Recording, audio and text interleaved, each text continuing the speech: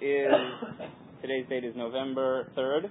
It's the 21st of Cheshvan, and we're starting on Zayin Amud Bet. My name is Dan Mario. I'm filling in for Rabbi Linzer because he is at a bris, so we wish Mazel Tov to the family. And we continue with Zayin Amud Bet. Towards the top, the Gemara starts, Uma'aymin Aleha. So the Mishnah had said that the Beit Din tries to impress upon the woman who's going to go through the Sotah ritual the severity of what she's doing because of the concern. The Mishnah said that, let me just find the exact line, that they should not erase God's name because it's written B'Kedusha. Sorry, it's right towards the beginning of the Mishnah. They impress upon her the severity of what's going to happen, just like we do with witnesses who are testifying to a capital crime. Because, why? So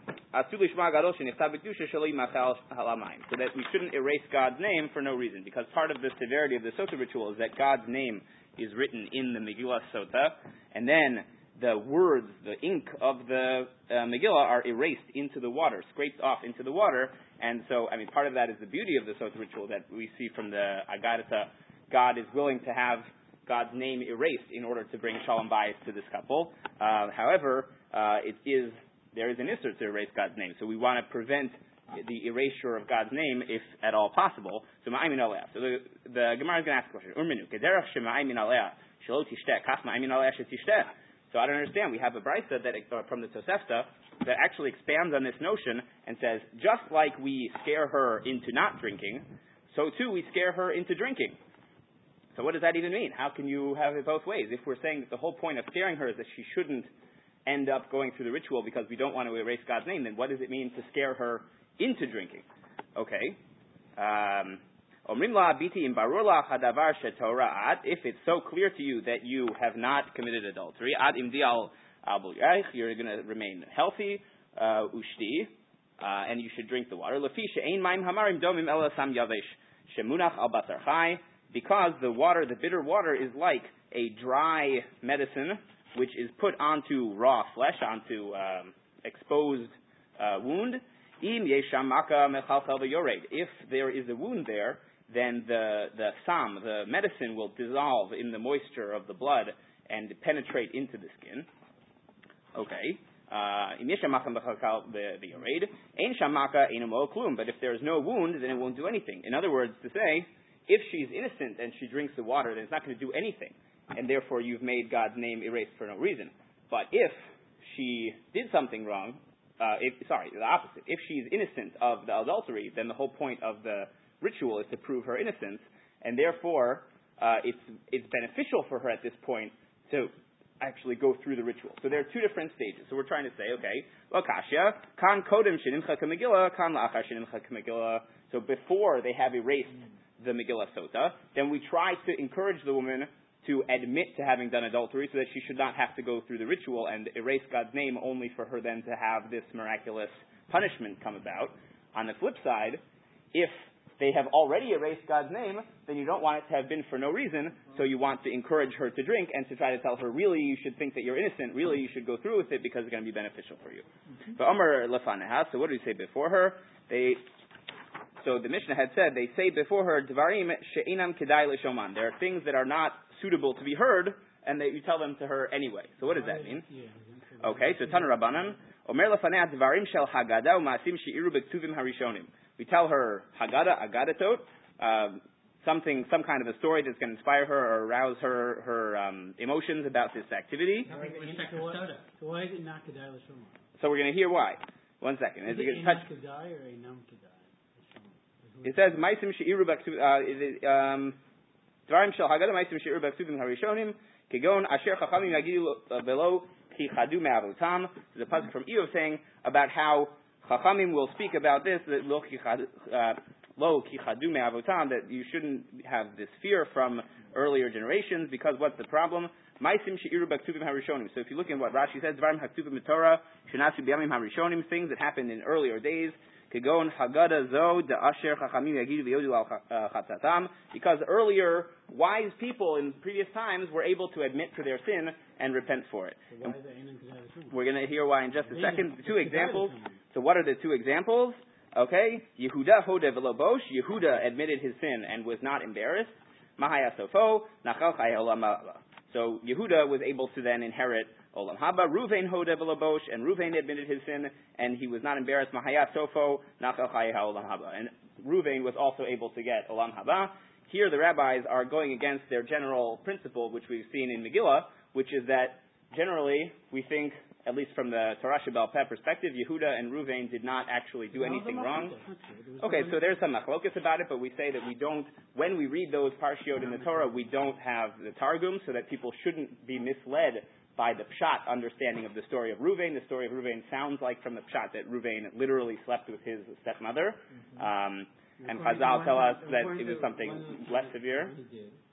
According to one of the times he did, fine, but at least according to the way this Gemara is saying, is Dvarim Shelo Kedai L'Shoman, these are things which you really shouldn't be hearing because it's either embarrassing for someone who really was a big tzaddik, or it's embarrassing for someone who's mentioned in the Torah. This goes into the major question in Israel now, or perhaps from a few years ago, the debate about learning Tanakh, the Gova Ha'inayin. How much can we relate to characters in Tanakh as real personalities, as real characters, and how much do we have to consider them as people who are so far beyond our level that we can't even question them, and things like that. So Yehuda's relationship with Tamar, his daughter-in-law, and how much was that really the right thing for him to have been doing at that time? How much was it not the right thing for him to be doing at that time? And again, in the pshat, it sounds like he says, I made a mistake. He says, Tzadikami meni, she was correct and I was wrong. So at least the way this is being read, we take a value from the pshat of these stories, even if in other places Chazal are telling us we have to read those stories with another layer of meaning. So that's exactly the point of this, which is they're authorizing even reading a story the wrong way in order. Reading it how it's not. Well, that's the question about how much is the value of pshat in study of Tanakh, especially from the rabbinic perspective. The Ramah quotes this. I think it's in one of his Chuvot in. Now I'm forgetting which siman it was. It's one of the Chuvot of the Ramah. He says this is the proof that basically embarrassing a Talmud Chacham is part of what's allowed in terms of more broadly the process of Sotah, getting people to confess their sins, getting people to bring shalom bayis and to repair their relationships. So this is an example of that. Okay. So we see here. Okay. We're not taking the story of David because that would be just the opposite. Okay, so the story of David is an interesting question as well. The rabbis also tell us that David didn't sin, and he's not mentioned here. It's an interesting question, but David is a descendant of Yehuda in a certain sense, has the same parallel to that story. Yes. The David Sheva narrative doesn't even appear in Divrei Hayamim. That's a good point. Okay. Fine. Okay. Ruvain hoda v'rabosh mahayat ofonach chayei olam haba. So they both get olam haba umas haran. So the Gemara asked, so what was their reward? What do you mean? Mas haran b'dekam rinan. We just said they both got olam haba. Ela mas haran ba'olam hazeh. What's their reward even in this world? So the pasuk says lahem levadan min haaretz, which is seemingly a kind of a hint to the fact that Ruvain was among the tribes that first got their inheritance on the east side of the Yarden. So Ruvain was able to really have the first chelek in Eretz Yisrael. So we know that Yehuda admitted his sin because of why it says Vayikar Yehuda, because it says explicitly in the pasuk that Yehuda admitted to having done something wrong. Ella Ruvain minalan deodi. So how do we know that Ruvain admitted to having done something wrong? So what does it mean when Moshe is giving his brachot to the tribes at the end of Sefer Dvarim? And Moshe says, Yechi Reuven ve'al yamot. Reuven should live and not die. And then it says, V'zot lihuda. Rashi notes that the only one of the brachot that starts with seemingly unusual word, V'zot, is the bracha for Yehuda. So it seems to be a connection between what Reuven did and what Yehuda did. It starts Reuven and then Yehuda, and again some of the Mefarshim there discuss the question, why are they out of order, why are Shimon and Levi left out, things like that. So here it's making a connection between Reuven living and not dying, and then what did Yehuda do? Yehuda had admitted his sin. Kol otan shanim chayu Yisrael b'midbar hayu os matav shel Yehuda mitgolgalim ba'aron. So the entire time that Bnei Yisrael were in the desert for 40 years, the bones of Yehuda were rolling around in the coffin. Ad shamad Moshe ubikesh alav rachamim, and Moshe prayed for him. Amar lefanav ribono shel olam migaram leRuvain shehoda. Who was it who was responsible for the fact that Ruvain did tshuva? It was Yehuda. So the fact that Yehuda was suffering for his sin, but was in the end was rewarded by having that punishment cease after 40 years because of the fact that it was his personality and his character and his having admitted his sin that inspired Reuven to do tshuva. It's an interesting thing. It's not because of the fact that he did tshuva himself, but because he inspired Reuven to do tshuva that he gets rewarded with this. V'zot Yehuda miyad shema Adonai kol Yehuda. And that's why the next line right after that is that God heard as if Yehuda's cries out, and therefore that he was rewarded in that way. Al Evared the Shafa, because what was it that he was praying about? That his limbs were disjointed out of their socket. Rashi notes the connection to one of the treifot in Chulin on Daf Mem Beis Amud Beis is Buka Da'atma the Shach B'duchtei. If the hip socket is dislocated out of the hip joint, that is one of the treifot, and Shach means that the joint was out of place. So Evarei de Shafa, that his limbs were dislocated, or somehow that even in death this was a punishment for Yehuda. So Yehuda shouldn't have made all this was happening, even though he said, "They don't bring it back to you. I'll be sinning to you forever." He did. It all worked out well. So Yehuda still being.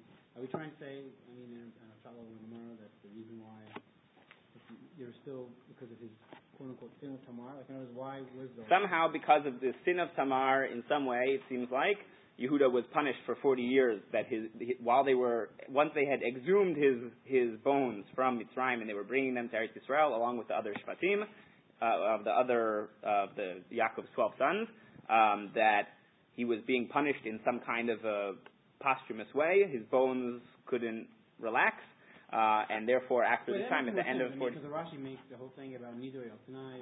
Rashi mentioned. It makes so much sense. I mean, at least. No, let's keep going. Okay. So what was another punishment that Yehuda had? They wouldn't accept him in the yeshiva in Shamayim, up in heaven. They wouldn't listen to him of course, I love whenever the rabbis imagine that heaven is like a Beth Medrash. They wouldn't let him in. They wouldn't accept. So we see, okay, so then they would bring him in. Okay. Right, exactly. They're parsing, exactly. The bracha that Moshe gave is, each one is then a reparations for the punishments that Yehuda had. So so they bring him into his people. Mishkal, it probably should be like you see on the side from the Masoret Hashatz, Mitra, like Shakla V'Tarya, like Bishmaisa, that they had Shakla V'Tarya. They had the back and forth of the debate in the Beth Medrash, the Hadei Rabbanan. So he couldn't do it. They wouldn't let him participate in the debates in Shamayim, even once they let him in. So then, Yadav Ravlo, his hands are strong for him, his hands are good for him. Okay, so that was then reparations for that. Lo havaka salik le shmaita liba de'elchta. He was unable to teach or to learn the sugyot finally until their halachic conclusion. Ve'ezer mitarav tiyeh, and therefore Moshe blessed him. Ezer mitarav tiyeh, that the Torah should be a protection for him from his enemies. That should be that he should be able to learn the sugyot aliba dehilchata. It's interesting to note the rabbis often put an emphasis on studying Talmud aliba dehilchata, that the conclusion, we should be learning halachic conclusions from our sugyas. So of course that's why we spend all of our time here in Sotah learning Agadata. Okay, so well, obviously we are superior to those rabbis because we don't do that today. Well, we have some of each. We have to make sure, we pay attention when there are halachic conclusions in the Gemaras, we pay attention. So we'll keep going. Okay, Bishlama Yehuda de Odi. So we say, fine, it's okay to understand that Yehuda had admitted his sin, because the whole reason that Yehuda had to admit his sin in public was so that Tamar shouldn't have been punished. Killed, burned at the stake, it seems. It's interesting to note as well, Chazal, when they understand the punishment of Sreifa, which I think four averot in the Torah that you get punished with Sreifa. I could be wrong about the 4. I have to check. So Sreifa in Chazal doesn't mean burning at the stake. It means an internal burning, and that's a very fascinating sugi in Sanhedrin. We're going to see it's going to come up in just a second. We'll talk about it in just a second. So, so why should Ruvain have admitted his sin at all? There's no toelas. There was no reason for him to do that. And interesting to note. Okay, so it's interesting. So what's the Gemara's answer going to be?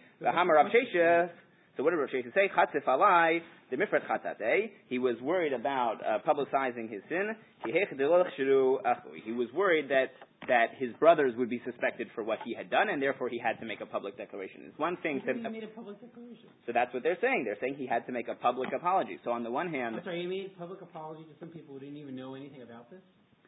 Okay, the assumption is that normally whatever it was that he did wrong, he would have gone to apologize to Yaakov personally or something, but other people who would have heard about what happened, but they didn't know who was responsible, they would have suspected any of his other brothers. He had to make a public apology to note that it was him and not anyone else, that no one else should be chashuv for that sin.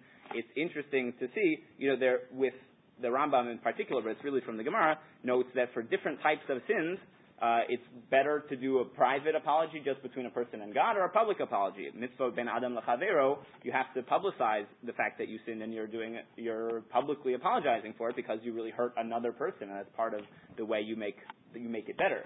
But for mitzvah ben Adam lemakom, it's better to just keep it between you and God. There's no reason to publicize the fact that you did that sin. That's just adding something else onto it. Why should you make that public? Okay, says the Gemara, im amrat mea ani.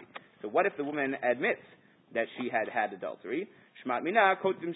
So what do? We say we break her ketubah. Shovrim ketubata. What do you mean shovrim? We break the ketubah. Shmat mina kotim shovar. We write a receipt for the ketubah. It's interesting to know if you look in the last Rashi on the page that the alternative. Sorry, not up to that yet. 1 second. Sorry. Okay, so Shema Mina Kotim Shovar, we read a receipt. Amar Abaye, Tani Mikrat. So shouldn't we say, no, you tear up the ketubah. We should change the way the Mishnah reads. It means, Shovrim, you break it, you just tear up the ketubah. If you tear up a star, if you tear up the deed, then there's no way to claim the debt. So the question is, what's the better way to ensure that the ketubah has been paid in a case where you would pay the ketubah, or in a case where it hasn't been paid, that it should not get paid in the future? One way is to write a receipt that cancels out the star, but you leave the initial star hanging. And one is to just tear up the initial star. Amalei Rava, what? Or what's the point of having to keep? In other words, on who is the onus to make sure that things are registered properly? Is it the person who's trying to claim the debt, and then they have to then have a receipt that says accounts are all settled, or is it on the responsibility of the person who is claiming the debt? So, and that's really the question, right? Exactly. She doesn't get the ketubah. So give the husband the receipt that he does not have to pay the ketubah. So Amar le Rabbi, the Hashoveret Katani doesn't say. It says you break it. So you can't change the Mishnah. What are you saying, Abaye? Ella Amar Rava b'makom she'ein kotim ketubah askina. No, we're talking about a case where they don't write a physical document for the ketubah. The ketubah is done entirely orally. It's an interesting note. If you read all the different sugyot across Shas, it sounds like in some places ketubah is d'oraita, in some places ketubah is d'Rabbanan. And which aspects of it are which? And the Rambam has a very interesting formulation. In the beginning of Hilchos Ishus, the Rambam says that the mitzvah of Kiddushin is that you should get married, b'Kiddushin, u'v'ktubah. The ketubah is part of the mitzvah of Kiddushin. Interesting things to note there in the Rambam. And to note, what do you mean? A place where they don't write a physical document for the ketubah, then how would that even work? So Rashi here at the bottom says, two possibilities. Either number one, Mishnit Garsha, when she gets divorced, Motzia Gita V'Govaba, she then brings the get itself as a proof that she's divorced and she can claim the ketubah. Or Ukishinit Almana, if she's widowed, Mevia Ede Mita V'Gova. It's much more involved process. She would actually have to bring witnesses who saw the fact that her husband is dead in order to be able to claim from his estate. Okay. So that's more strict than actually being able to remarry. Exactly, because she would only need one right. ring. But interesting to note as well, by mamonos, moti mechaver alav harai, you need a very strong claim in order to extract money. Also to note here, it's much more involved and difficult process than just having the ketubah. In a certain sense, you could see this as part of the historical development of the ketubah as a document, that at first it was an oral agreement, and then the rabbis realized that it was a huge pain for the woman to try to do this in the case of if she were widowed or divorced, and so then they instituted that she could just have a star in her hand and bring that. Okay. It's a little strange that, why are we relying on the woman if we're talking about the shovar? Why are we relying on the woman? Like, why doesn't Beit Din just issue a saying? Well, that's what it is. The Beit Din writes the shovar and gives to the husband that it was paid. Okay. I'm still just a little bit. No, I don't know. But Choveres, whatever. She breaks it. It's not, well, again, the way they're trying to read it into the Mishnah is interesting, because really the Mishnah's lesson says, Choveres, she breaks her Ktubah. It sounds really like what Rabbi is saying. Koras, she just tears up the shtar. It shouldn't be anything more than that. We still fixated on this thing before, because I can see that privacy issue. So if I just say something bad about you, one person, I should go publicly apologize. Oh, I said something bad about you, I'm sorry. You know, if anything, is inspiring more people to know what you say. So that's a very good question, and later poskim have dealt with how to actually put it into play in cases where things like that are sensitive issues, meaning you're actually navigating not just your relationship with this other person, but much more broadly. But if you say someone embezzled money from many different people, they really have to make a public apology. They can't just apologize to each person involved. Yeah, okay. But now, for sure. But I mean, to me, it seems worse. There's a lot more to be said about it. We have to keep going. But it's a great question. Meaning, how do you put it into practice is really a much more difficult question than the way that sounds like. It's not very simple. Of course, you have to apologize in public, right. But no one else. Yeah, sure. It's need to be magnified. Yep. So, that's exactly their concern. Their concern is that by Reuven publicly apologizing, he's actually making more of a problem. He said no. He was concerned that his brothers would be chashud, and therefore he had to override and suppress that concern. Okay. The Imam Tahorani, we're in the last line of Zayin Amud Bet. The Imam Tahorani.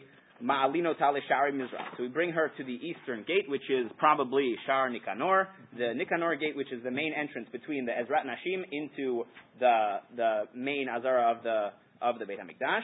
So really, that's the halfway point in the Beit Hamikdash. Ma'alino tale shari mizrach.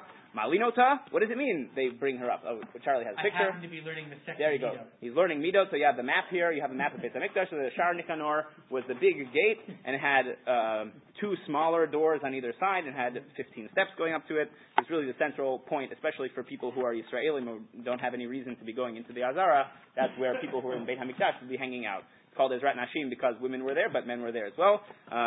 Lots of different people who didn't have any reason to go into the Azara. Okay. Malinota, what does he mean? They bring her up there. Hatam Kaima, she was already there. Okay. Because we said already earlier in the process she had already been brought to Shar Nikanor. So what does it mean they have to bring her up? She was brought up to the Beit Din Hagadol.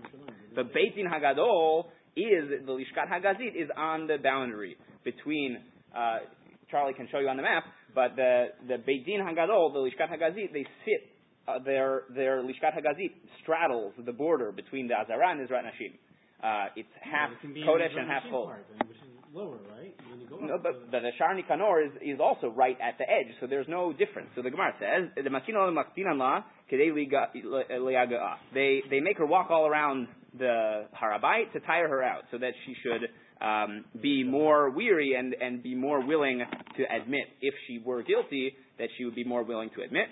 And therefore, on the flip side, to make sure that the fact that she's drinking the Sotah water is because she really does believe that she's innocent. And this is comparable to Tanya, Rabbi Shimon ben Elazar Omer,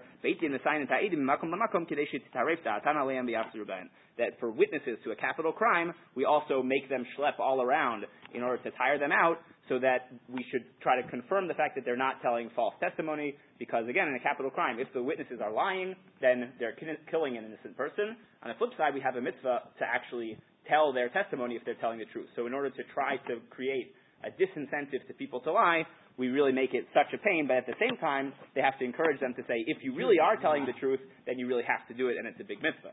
So this is a difficult thing of really trying to ascertain the truth. They add in this other piece of trying to schlep them around to tire them out. There you go. Mishkat HaGazit is that tiny little square on the bottom side. Okay. Surprisingly small. They had to fit at least 71 people in there. Okay. Shisham mashkim et hasoto. So at the place, meaning at the Shar HaMizrach, that's where they make the soto drink. Vishlam hasoto dichtiv v'hemida kohenet ha'isha lifnei Adonai. Because the pasuk says you have to do it lifnei Hashem. So if the woman has to drink lifnei Hashem, so that's where it should be. Mitzorah nami dichtiv, and the Mitzorah, the Mishnah had listed that this is the place for Sotah and Mitzorah and Yoledes. So Mitzorah nami dichtiv v'hemida kohen hamitaher. The kohen has to stand up the Mitzorah again, at the entrance of the Beit HaMikdash, or at the entrance of the Mishkan, and therefore, that's the place where he goes. It's interesting, of course, that the Mitzorah is excluded from living in even anywhere within the city of Yerushalayim, or any walled city, and then for the Tahara process is brought back inside the city, and the symbolism behind that is very powerful.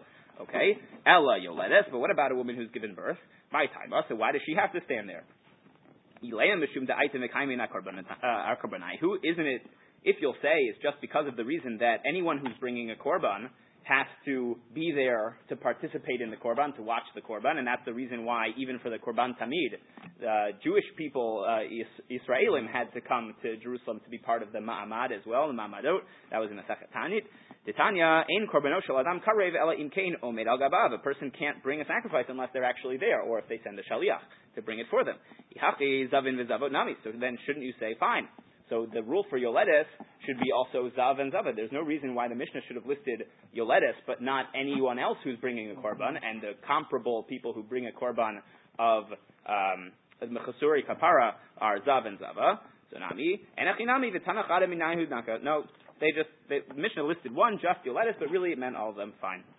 Tosfos in a number of places throughout Shas has a whole problem with the fact that the Mishnayot in particular and Tanaim use a lashon that sounds incredibly inclusive or exclusive, a very strong lashon, but then really there are all sorts of exceptions. And how do you deal with the fact that Tanaitic statements have lots of exceptions? So Tosfot deals with that a lot of places.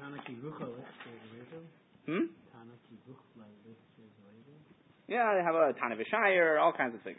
Okay, Tana Rabbanan. You cannot make two sota drink at the same time. Busy day. A busy day. Okay, so this is an interesting question.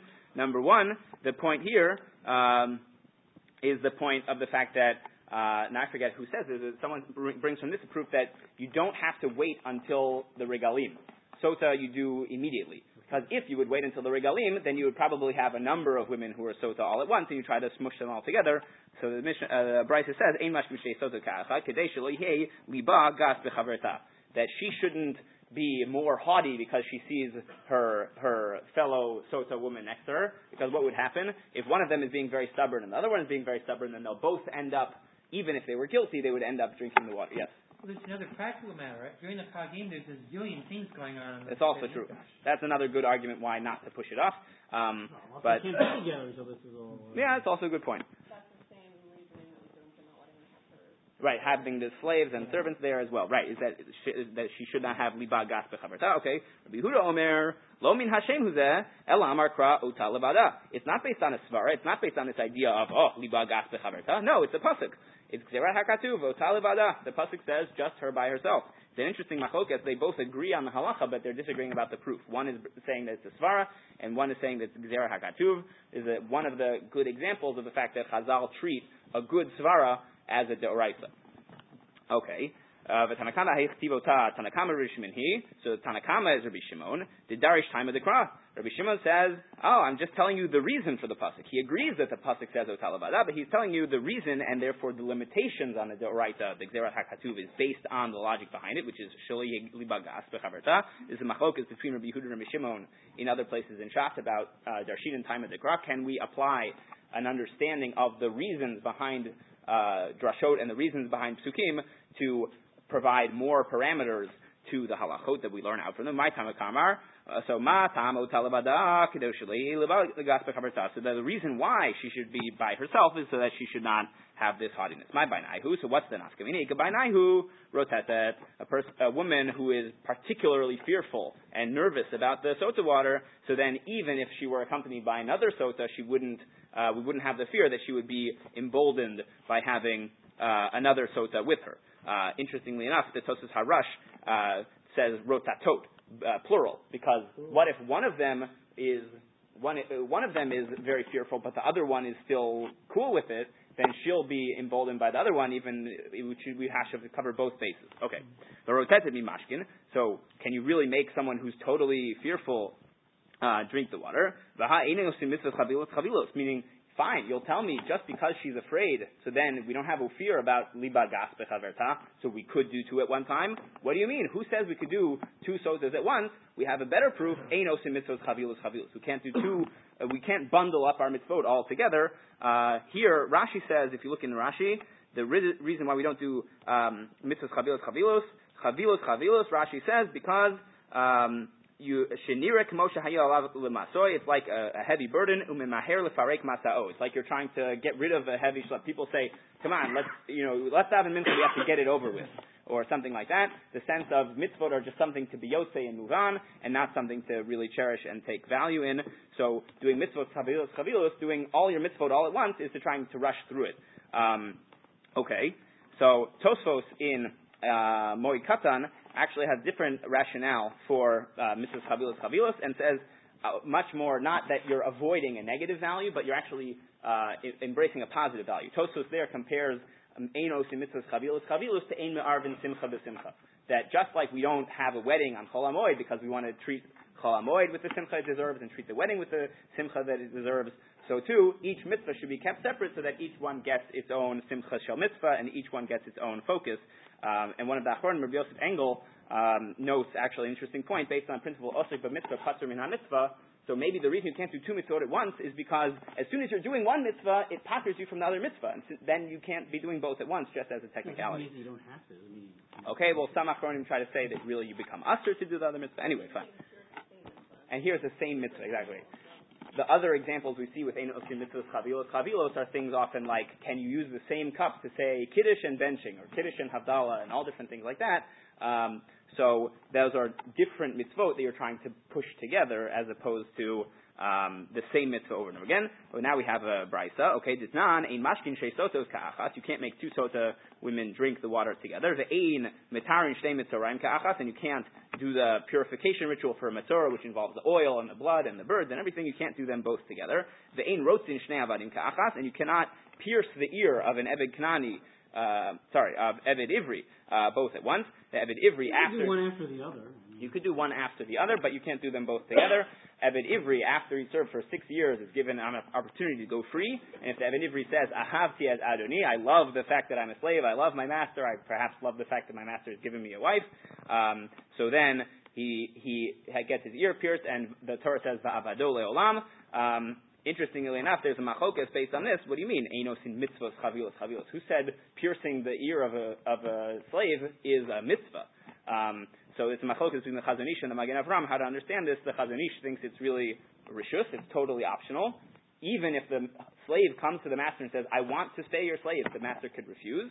And the Magen Avraham says, once the slave actually wants to be nirtza, then the master has to do it. It becomes an obligation. Okay. You can't do two egla arufas together. Obviously, it'd be incredibly tragic for one city to have two kinds of egla arufa type of homicide cases at once, but that would be a case where you wouldn't be allowed to do them each one both together. You have to do them each one separately.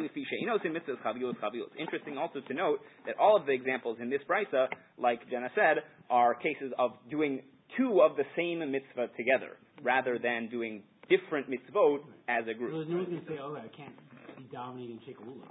Well, right, so all the... It's not that you can't do them at the same time. It's that there's a whole preparation thing with the Egla Rufa. You have to go out to the middle of wherever. Right. These are all kind of very ceremonial processes. Into the Eved. Oh, the Eved is also V'hi Shoel HaElohim. You have to bring him to the court. You have to show it double.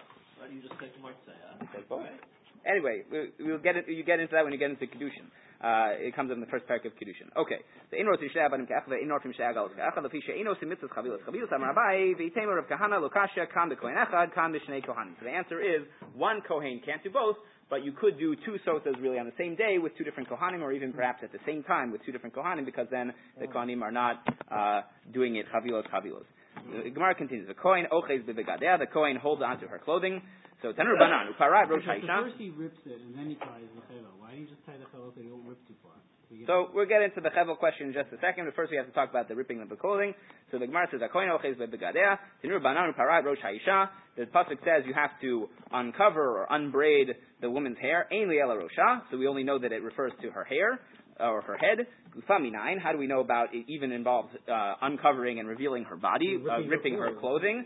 Minayin Talmud Lomar Ha'isha. It's not just Ufara et Rosha, but it's Parat Rosh Ha'isha. So even the woman herself has to be revealed or torn open in some way. Imkein Matamud Lomar Parat Rosha. Milamei Shakohin Soter et Sarah. No, it comes to say that the Kohen even not just her clothing, but also the hair and the body. So do you learn? I don't know if we discussed this yesterday. What do you learn about in general hair covering? Well, hair covering, this seems to, in Ksuvos and Sadites, I think, is the source for that Gemara to try to say that at least a minimal amount of hair covering for a married woman is a deoraita obligation, but there are a lot of different sources about that, debated back and forth.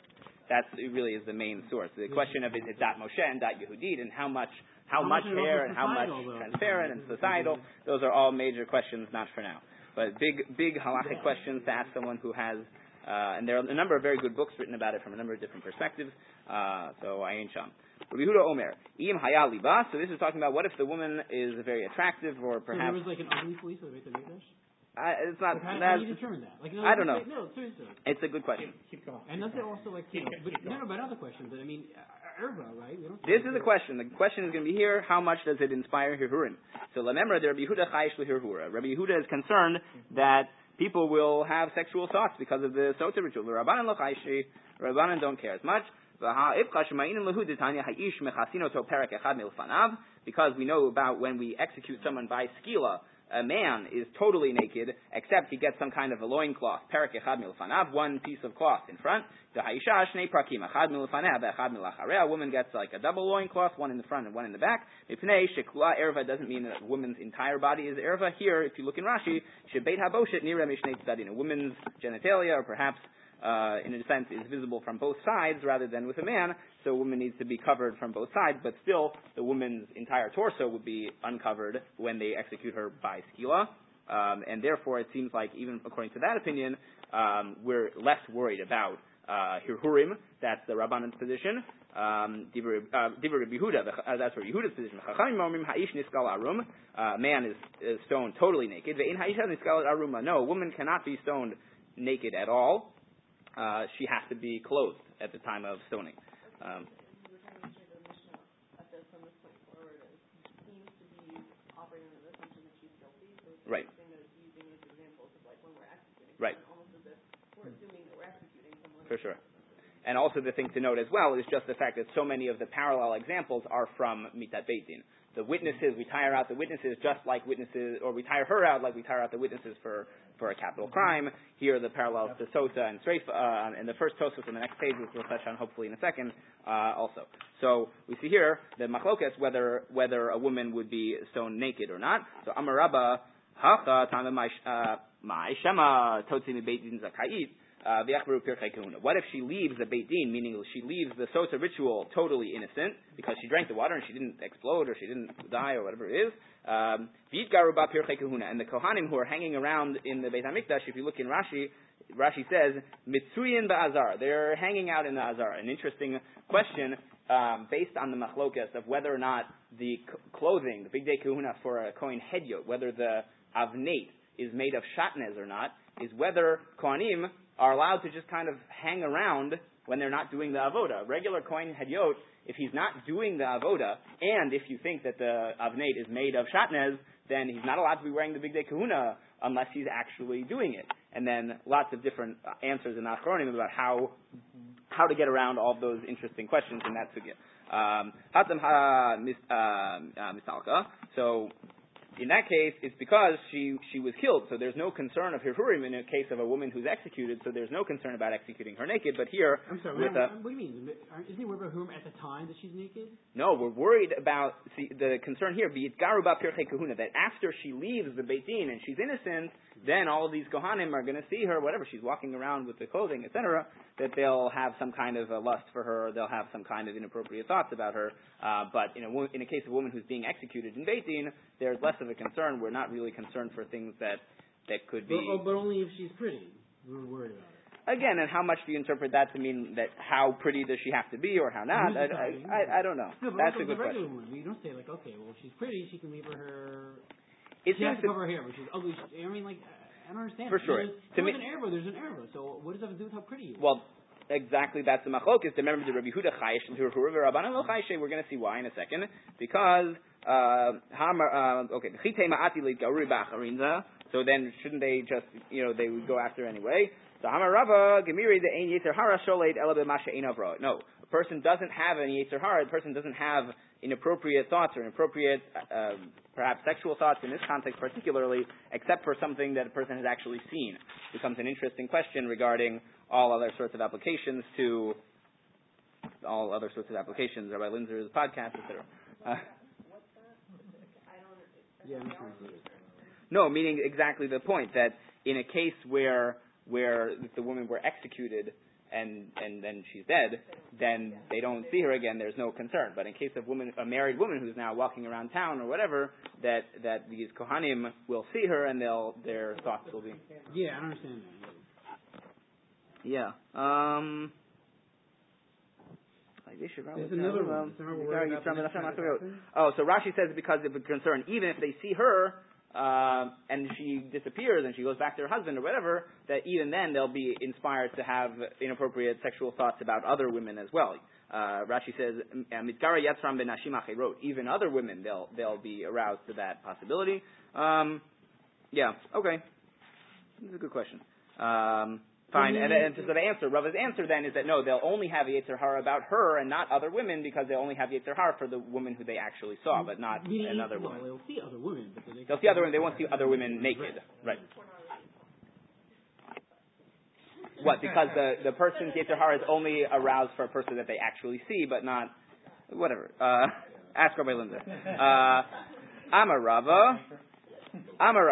The Rabbi Yehuda ad Rabbi Yehuda Kashya. So it sounds like Rabbi Yehuda's opinion contradicts his other opinion because here in Sotah he seems to be more concerned for Hirurim, but in the case of Skila he's less concerned about Hirurim.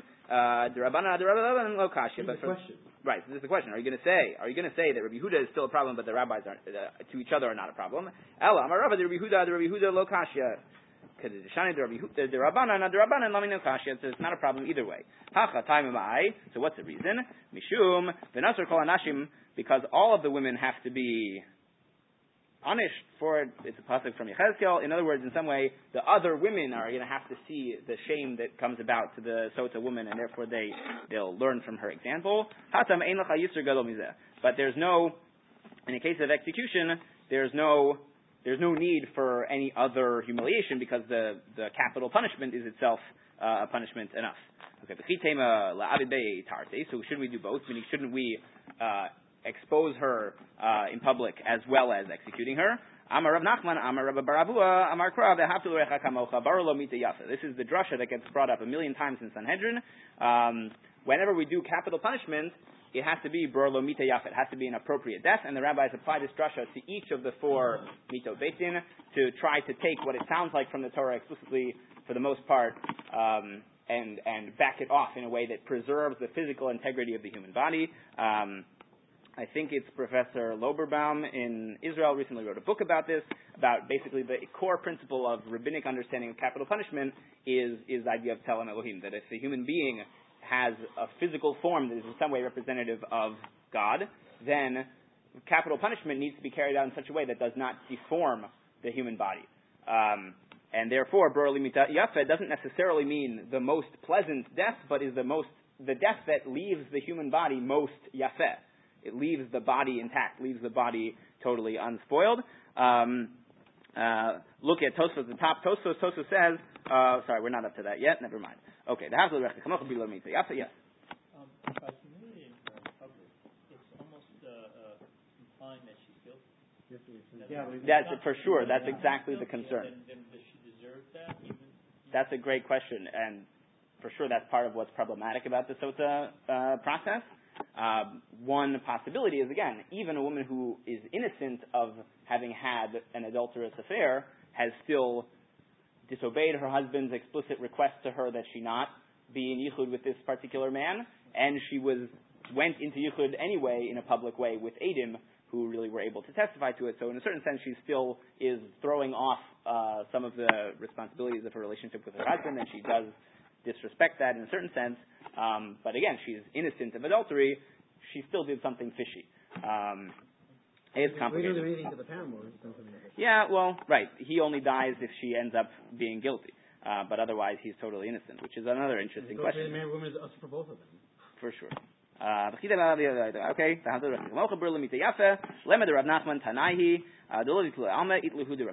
Rav Nachman's opinion. So we're going to say, what does Rav Nachman say? One says that being her being embarrassed, being naked in public is better than the pain tara de gufa, of her physical pain, because when a woman would be stoned, or a person is stoned, the rabbis understand that the clothing provides some cushioning from the stones. So if you wear clothing when you're executed, then the physical pain is worse because it takes longer to die, but then you're less emotionally embarrassed of being naked in public. But if you die naked, then you'll die faster because the stones will not be cushioned, but you'll have less pain but more embarrassment. So one opinion, Marsvar Bizuna Adif Le Tfei Mitzara de Gufei, Marsvar Tzara de Gufei Adif Le Tfei Bizune. One says it's better to be physically embarrassed rather than and to have more pain. So which one is sort of a higher value in their mind for assessing Mita Yafa? Meaning they both apply the principle of Mita Yafa. You have to provide the best death possible, but they disagree about how to do that. So what if she's wearing white clothing? Tana. If she looks really good in black clothing, so you dress her up in ugly clothing or dirty clothing. One second. I'm sorry. Doesn't mean that they'll come to embarrass her. No, they'll come to have sexual thoughts about her. I'm not actually worried about it at all. I saw you in the Beit HaMikdash. I'm not worried about that at all. It doesn't seem that that's the concern, at least from the Gemara, for sure. And again, part of the discussion in later Mefarshim is the whole Sotah ritual, like we said, even a woman who's, in the case, Suffolk guilty, or maybe she's totally innocent, etc. So how are we allowed to embarrass her? Embarrassing a woman, and actually on Daf Yud, Tosfos is going to ask, embarrassing a person in public, we say, is like Shofech Damim. Right. So doesn't that mean that it's Yaharik Val Yavor to not embarrass somebody? And Tosfos has an answer there, but that really is the question of, the severity of this ritual is that you're embarrassing someone without necessarily any good reason. I still don't understand about who's deciding who's Na'eh and who's not. Well, the water decides. No, who's Na'eh? Meaning, who says he's Na'eh, you don't do that. Oh, Na'eh. The Gemara doesn't seem to answer it. In a certain sense, it may be that this sugya is treating it as if we're kind of ignoring that clause in the Mishnah to a certain extent. Just need to do it all the time? Is that really I'm not really sure. I don't have a good answer for that. That's a very good question. It says specifically for a woman who's Na'eh, what does it mean Na'eh? Good question. Okay. We said, what if she's wearing jewelry, golden jewelry? Pshita. So we have to take it off. Pshita. Ashta nivuli min avala. So because we're trying to make her look disgusting. We're trying to make her look embarrassed. So hanimi baile detema behane itle bizyon say. Maybe if she's wearing her jewelry, it's even more embarrassing. Kedamar inshe shaleach artil v'sayim misane kamash malan. You might say, like the common proverb, a person who walks around naked but with shoes on. And that's more embarrassing than being totally, totally naked. Because, what are you even doing? It seems illogical. It seems out of place. So a woman who's going through the Sotah ritual and then is also wearing her fancy jewelry might make it even more embarrassing for her compared to... Her former state. Right. You once had all this jewelry on and now Exactly. So we say, Kamash Malan, we don't necessarily apply that principle. So maybe they bring the rope, the Egyptian rope. The Yerushalmi says the reason why it's an Egyptian rope is because she did K'ma'asei Eretz Mitzrayim, or perhaps she maybe did Ma'asei Eretz Mitzrayim, so you bring an Egyptian rope. Another interpretation is probably not Chevel Mitzri, but Chevel Matsui. It's just the common rope was woven from the palm fronds, and it's a rough material, and it's a very coarse kind of a rope, and that's another possibility for how to understand that. So, Bamine Rabbi Abba Rav Huna, Chevel HaMitzri Ma'hu Shiake Basota. Okay, so is the reason for this Chevel HaMitzri, is this Ma'akev? Is this a necessary part of the Sotah ritual? Mishum Shelo Yishmitu B'gadei Ma'aleh, so that her clothes don't fall down. Mishum Shelo Yishmitu. What? Meaning, we were just going through how it's important to humiliate her. So you don't want to do too much, or because of the concern of her being naked in the Beit HaMikdash or something like that. Was, right? So, but that her clothing should be torn open, but then also so it doesn't totally fall down. She's not going to be standing there totally naked. It's that megalim et liba. You tear open the shirt of her. Or you rip it. You rip it, and then it sort of stays right. You don't have to actually megalim. Yeah, for sure. Rip it and then. Okay. Right? Yeah. No, I'm right? I don't have such a good handle on what exactly is going on here. Right, it's a temporary thing, and then they still let her kind of wrap it over. Nikaru, right? That was the mission. It's a bit unclear. So they're trying to ask, is the Chevel HaMitzri me'akev or not?